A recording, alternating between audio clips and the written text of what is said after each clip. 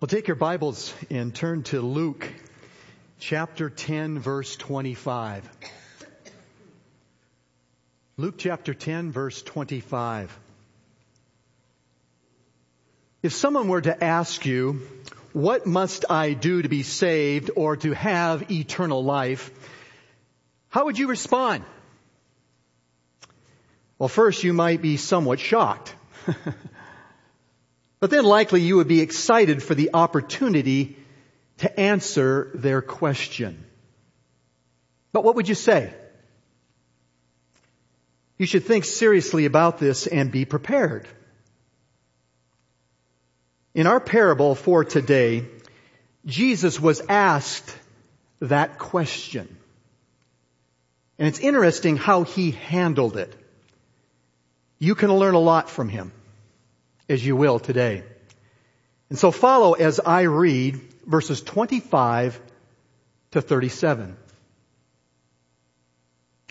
And a lawyer stood up and put him to the test, saying, Teacher, what shall I do to inherit eternal life? And he said to him, What is written in the law? How does it read to you? And he answered, You shall love the Lord your God with all your heart, and with all your soul, and with all your strength, and with all your mind, and your neighbor as yourself. And he said to him, You've answered correctly. Do this, and you will live. But wishing to justify himself, he said to Jesus, And who is my neighbor? Jesus replied and said, A man was going down from Jerusalem to Jericho, and fell among robbers. And they stripped him and beat him and went away, leaving him half dead. And by chance a priest was going down on that road. And when he saw him, he passed by on the other side. Likewise a Levite also, when he came to the place and saw him, passed by on the other side. But a Samaritan who was on a journey came upon him, and when he saw him, he felt compassion, and came to him and bandaged up his wounds, pouring oil and wine on them. And he put him on his own beast and brought him to the inn and took care of him. On the next day, he took out 2 denarii and gave them to the innkeeper and said, Take care of him, and whatever more you spend, when I return, I will repay you. Which of the 3 do you think proved to be a neighbor to the man who fell into the robber's hands? And he said, The one who showed mercy toward him. Then Jesus said to him, Go and do the same. May God add his blessing to the reading of his word. This account here is unique to Luke. And it takes place near the end of Jesus' 3-year earthly ministry. He was preparing for his final trip to Jerusalem by aggressively preaching the gospel of the kingdom and calling people to follow him, to be his disciples. And you see that clearly at the latter part of chapter 9, verses 57 to 62. He was even sending out 70 other people, believers, to blanket the surrounding cities and villages with the truth, as we see in the previous context of this passage, the first 20 verses. And then we see these words in verses 21 to 25. At that very time, he, speaking of Jesus, rejoiced greatly in the Holy Spirit and said, I praise you, O Father, Lord of heaven and earth, that you have hidden these things from the wise and intelligent and have revealed them to infants. Yes, Father, for this way was well-pleasing in your sight. All things have been handed over to me by my Father, and no one knows who the Son is except the Father, and who the Father is except the Son, and anyone to whom the Son wills to reveal him. Turning to his disciples, he said privately, Blessed are the eyes which see the things you see. For I say to you that many prophets and kings wished to see the things which you see and did not see them, and to hear the things which you hear and did not hear them. And a lawyer stood up and put him, that is Jesus, to the test, saying, Teacher, what shall I do to inherit eternal life? That question there in verse 25 is what leads the rest of the conversation between Jesus and the lawyer, or the scribe, including the parable. Though there have been lots of messages about humanitarian aid and love through the parable of the Good Samaritan, let me just say this right up front. It cannot, let me repeat that, it cannot be separated from what Jesus was sharing about eternal life. This is very important to understand from this passage. So I want you to capture that right off the bat. Now it says here that the scribe put Jesus to the test with his question. Now I have to admit that I'm not sure about this scribe's motives here. There are good men who land on either side of it. On one hand, he could have been sincere, since he spoke to Jesus very respectfully and for himself personally. I mean, look at verse 25. And the lawyer stood up and put him to the test, saying, Teacher, he was being respectful, what shall I do to inherit eternal life? He didn't say, and what shall we do, but what shall I do to inherit eternal life? He may have genuinely wanted to know if Jesus had the answer, since Jesus talked about this all the time.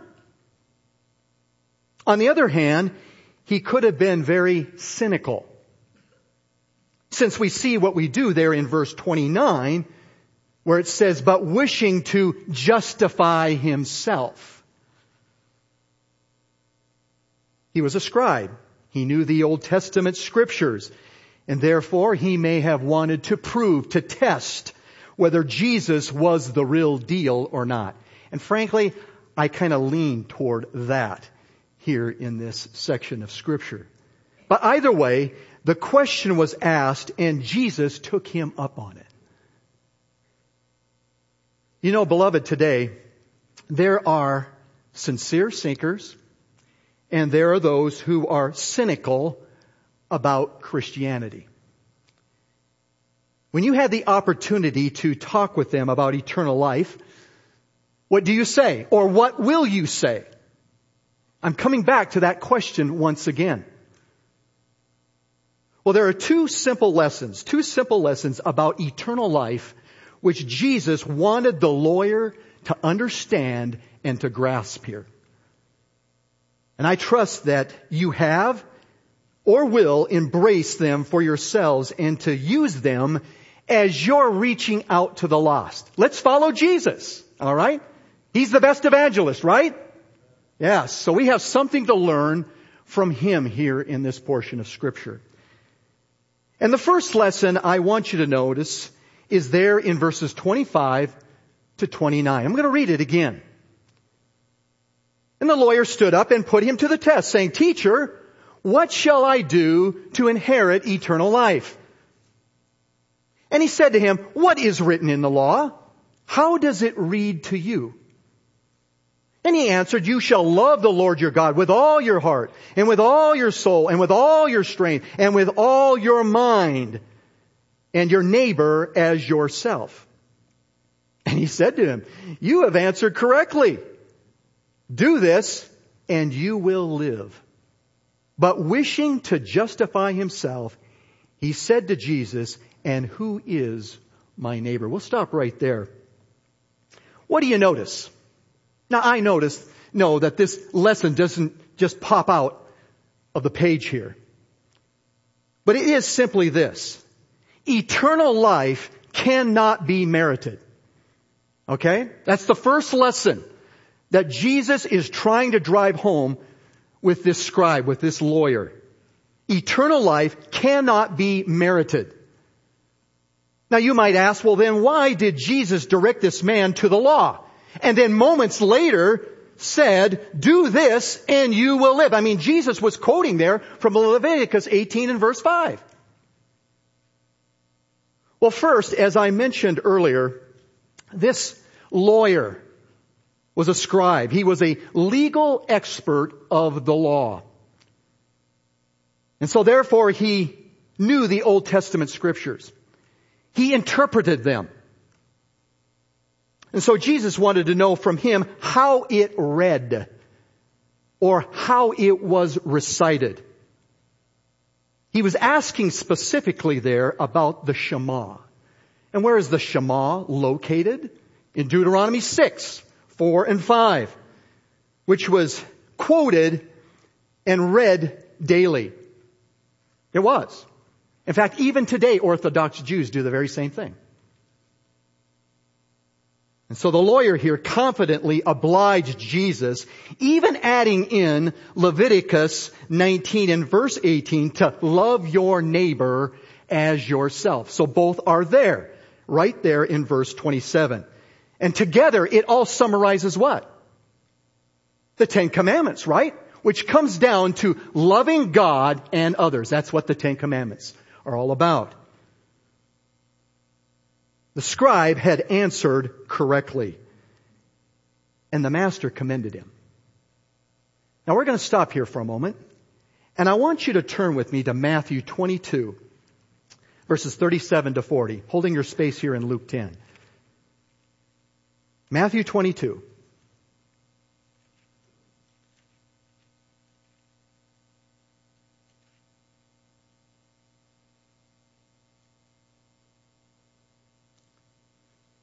Matthew 22, beginning with verse 34.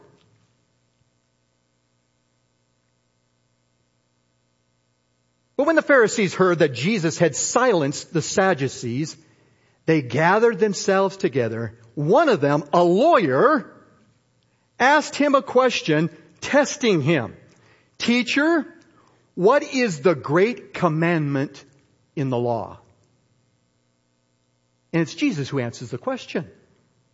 And he said, you shall love the Lord your God with all your heart, and with all your soul, and with all your mind. This is the great and foremost commandment. The second is like to it. You shall love your neighbor as yourself. On these two commandments depend the whole law and the prophets. In this portion of Scripture, Jesus answered the lawyer. In our present passage, he asked him, what does the law say? He wanted to hear from the lawyer, from the scribe himself. Now I want you to turn with me over to Luke 18 as well. Luke 18, we've read this portion of Scripture before, but it goes right along with what we are considering here today. Luke 18, beginning with verse 18.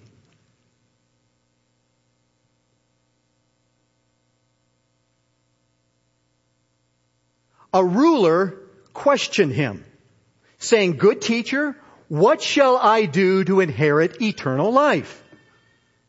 And Jesus said to him, why do you call me good? No one is good except God alone. You know the commandments.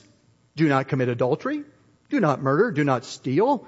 Do not bear false witness. Honor your father and mother. He's stressing there the idea of loving others as yourself. And this is what the man said. All these things I have kept from my youth. Kind of the wheels are turning in Jesus' mind. Really? When Jesus heard this, he said to him, one thing you still lack. Sell all that you possess and distribute it to the poor, and you shall have treasure in heaven, and come follow me. But when he had heard these things, he became very sad, for he was extremely rich. And Jesus looked at him and said, how hard is it for you, for those who are wealthy, to enter the kingdom of God? For it is easier for a camel to go through the eye of a needle than for a rich man to enter the kingdom of God.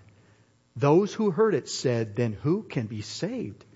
But he said, the things that are impossible with people are possible with God. Amen and amen. And so what Jesus did here in our present text, by directing the man to the law, was not unusual. He did this quite often. He was simply confirming with this man what he knew, and then letting God's Word speak to him, to let the Word penetrate his heart. And it did. There's no question about that. It did. But then secondly, Jesus wanted the law here to indict the lawyer. That's right. To condemn him. What does he say there? Do this and you will live. That's what it says there in verse 28. That is, obey what you just said all the time and you will have eternal life. That word do there, that verb, is in the present tense. Means ongoing. In fact, Jesus said the same thing again at the end in verse 37. Go and do the same. What he wanted him to see was that he couldn't obey perfectly. And all the time. He couldn't. It was impossible. There was nothing that he or anyone else could do to merit eternal life. We're all sinners, guilty and hopeless in and of ourselves. The scribe knew this, which is made very clear here in verse 29. When he says, but wishing to justify himself, he said to Jesus, and who is my neighbor? You see, he wanted to convince himself. He's under conviction. He wanted to convince himself and others that he was righteous by redirecting the conversation to who is my neighbor, as though there were some that he didn't have to love. And how do I know that? Go with me, if you would, to Matthew chapter 5, holding your space here. Matthew chapter 5, the Sermon on the Mount. And I want you to notice what Jesus says here in Matthew chapter 5. Beginning with verse 43.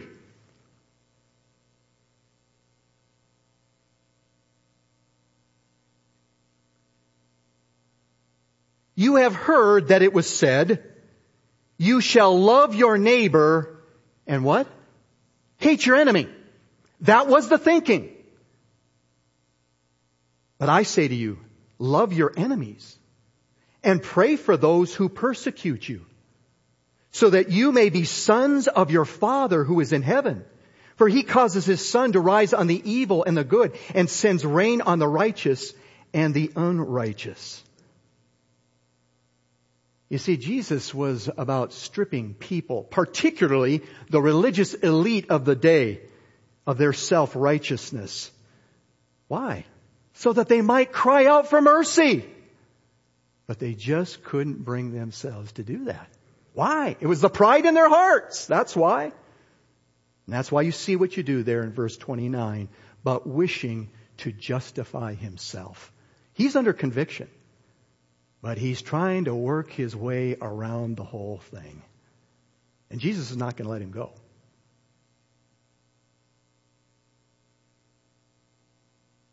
Beloved, he was not contradicting gospel truth by using the law. Not at all. You see, the law has been given to show mankind that they can't keep it and must turn to God for mercy, for faith, for forgiveness and salvation. What does it say in Romans 3:19 and 20? Now we know that whatever the law says, it speaks to those who are under the law, so that every mouth may be closed and all the world may become unaccountable to God. Because by the works of the law, no flesh will be justified in his sight. For through the law comes the knowledge of sin. Now turn with me, if you would, to Galatians chapter 3. We find the same truth there as well. Galatians chapter 3.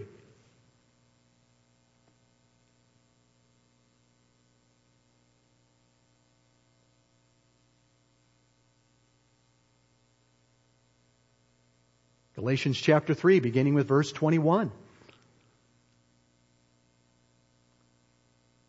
Is the law then contrary to the promises of God? May it never be. For if a law had been given which was able to impart life, then righteousness would have indeed been based on law. But the Scripture has shut up everyone under sin, so that the promise by faith in Jesus Christ might be given to those who believe. But before faith came, we were kept in custody under the law, being shut up to the faith which was later to be revealed. Therefore, the law has become our tutor to lead us to Christ so that we may be justified by faith. And now that faith has come, we are no longer under a tutor, for you are all sons of God through faith in Christ Jesus. And so I pray this morning that you can learn from our master teacher here the importance of helping people see their sin, even using the law if necessary. Who does that very, very well? Ray Comfort, right? Yeah, he does that quite often as he's sharing the gospel, as he's evangelizing. He just brings them face to face with the law. They can't get around it.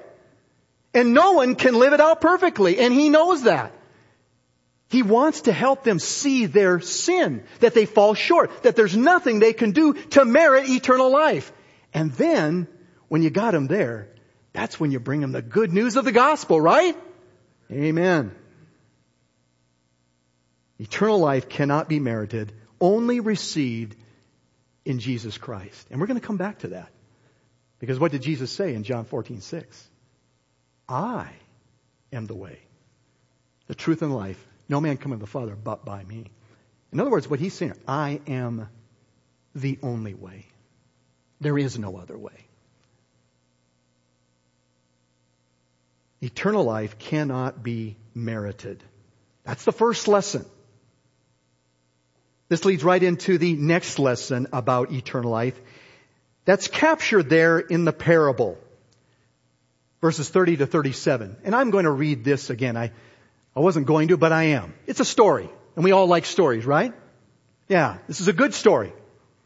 Beginning with verse 30. Jesus replied and said, a man was going down from Jerusalem to Jericho and fell among robbers, and they stripped him and beat him and went away, leaving him half dead. And by chance, a priest was going down on that road, and when he saw him, he passed by on the other side. Likewise, a Levite also, when he came to the place and saw him, passed by on the other side. But a Samaritan, who was on a journey, came upon him. And when he saw him, he felt compassion and came to him and bandaged up his wounds, pouring oil and wine on them. And he put him on his own beast and brought him to an inn and took care of him. On the next day, he took out 2 denarii and gave them to the innkeeper and said, take care of him. And whatever more you spend when I return, I will repay you. Which of these 3 do you think proved to be a neighbor to the man who fell into the robber's hands? And he said, the one who showed mercy toward him. Then Jesus said to him, go and do the same. What's captured here? Again, it doesn't jump out off the page, but it's simply this. Eternal life is characterized by sacrificial love. That's right. Eternal life is characterized by sacrificial love. This parable here is a gracious response to the lawyer's question there in verse 29. Again, but wishing to justify himself, he said to Jesus, and who is my neighbor? He asked that with a self-righteous attitude. And I'll tell you that Jesus answered it somewhat differently than what the man expected. And the reason he did such is to help him see once again that he fell way short of God's righteous standard. And that was what? To love your neighbor as yourself. Just as he had said back in verse 27. As you can see there in verse 30, the master went on to tell a story of a man. And by the way, it's a Jewish man who was traveling from Jerusalem to Jericho and was overtaken by robbers. And then he was stripped, he was beaten, and left half dead. And I'll just tell you, that road going from Jerusalem to Jericho is very, very rough. It's about 15 miles and it's all downhill. And in Jesus' day, it was rugged terrain. Nobody liked to take that route, but some did. And so it was a good place for robbers to hide out. And if someone came along, they could attack them. That's what happened here. So this wasn't unusual. That Jesus is saying these things, they understood, or he understood what he was saying. Well, shortly thereafter, two men, and by the way, they're religious men, right? A priest and a Levite. You see that there in verses 31 and 32. These men worked in the temple. They knew the law. And they came upon their countrymen here, and they passed by, giving no assistance. Now, just think about that. I mean, really? These are not just ordinary people. We're talking about a Levite and a priest, a religious group of men here.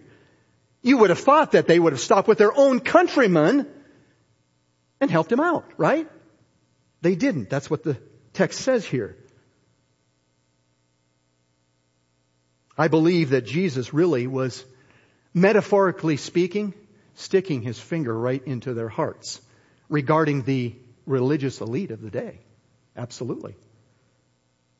But then the master said a Samaritan there in verse 33.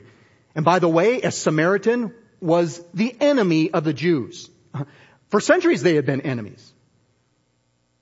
He also came by, yet he showed compassion and gave assistance as revealed there in verses 34 and 35. It says there, and he came and bandaged up his wounds. Likely he would have had to tear some of his own clothes to bandage this man up. He poured oil and wine on them. It's a cleansing agent. It's a healing agent. And he put him on his own beast and brought him to an inn and took care of him. He just didn't leave him there and took off. No, he stayed with him through the night and cared for him. Now look at verse 35. On the next day, he took out 2 denarii and gave them to the innkeeper. By the way, a denarii was a day's wage. So 2 days' wages, which would have cared for this man for approximately 2 months. And then he said, take care of him, and whatever more you spend, when I return, I will repay you. Wow. Kind of a blank check there. If you need more time to take care of this man, do it. And when I come back, I promise you, I'll repay you. Wow. Now let's just stop here for a moment. It's kind of good at a certain moment in the story just to stop and just take this in. I did this past week. Let me ask you this question. If you were encountered like this, how would you respond? If you came upon someone in this situation, how would you respond? I would like to think that all of us, especially believers, would stop and care for the man, right? Wouldn't you? Sure. I'll tell you, just asking that question reveals where our heart might be at. Examine yourself this morning. You claim to be believers. Where's the love?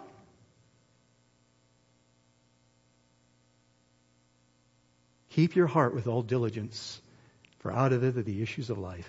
Watch out. Examine. Well, in the following verse, Jesus drove home the point of the story by returning to the scribe's original question, but in a different way. Look what he says there in verse 36. Which of these 3 do you think proved to be a neighbor to the man who fell into the robber's hands? Now go back with me to the original question in verse 29. But wishing to justify himself, he said to Jesus, what? And who is my neighbor? You see, on one hand, through the story, Jesus answered, who is my neighbor, as being what? It's anyone in need, even your enemy. Jesus answered that question through the story. Your neighbor is anyone who is in need, even your enemy. On the other hand, in verse 36, he wanted him to know which of these three was neighborly. Loving others as yourself. Again, he's bringing it right to his heart, just as he had quoted earlier in verse 27. I think it's interesting how he went on to answer the question there in verse 37.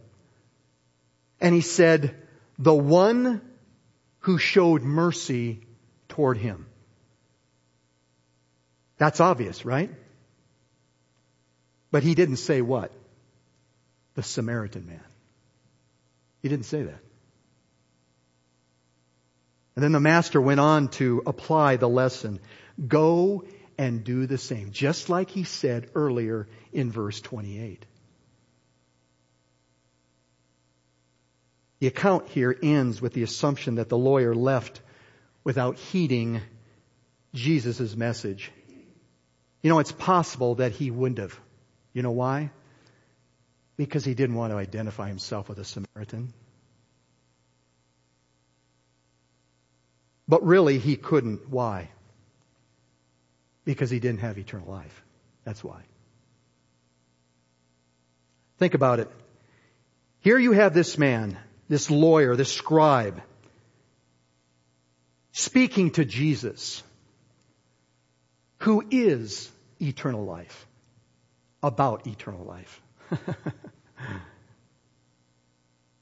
The Son of God here, the perfect embodiment of that Samaritan man, coming to rescue sinners from the curse and offer eternal life. That's right. Jesus came to heal our sinful wounds. Did he not? Jesus is the perfect embodiment of the Samaritan man. Look at Romans 5, 6-8, or just listen.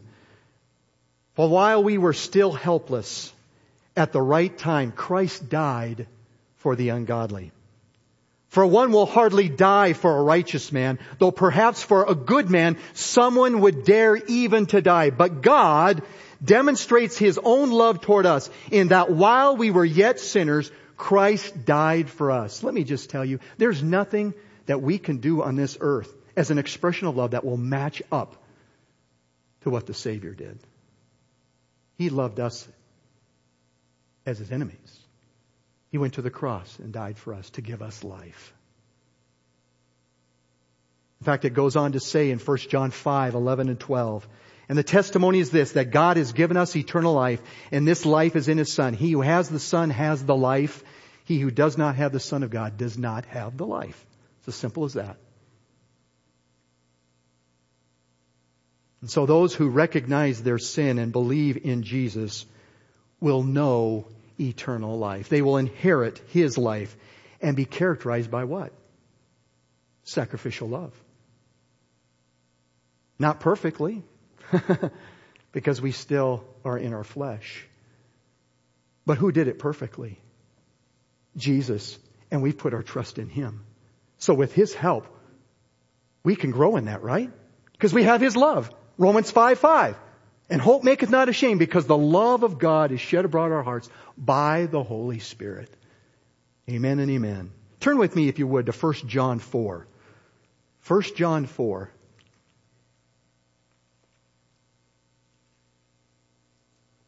1 John 4, 7-11.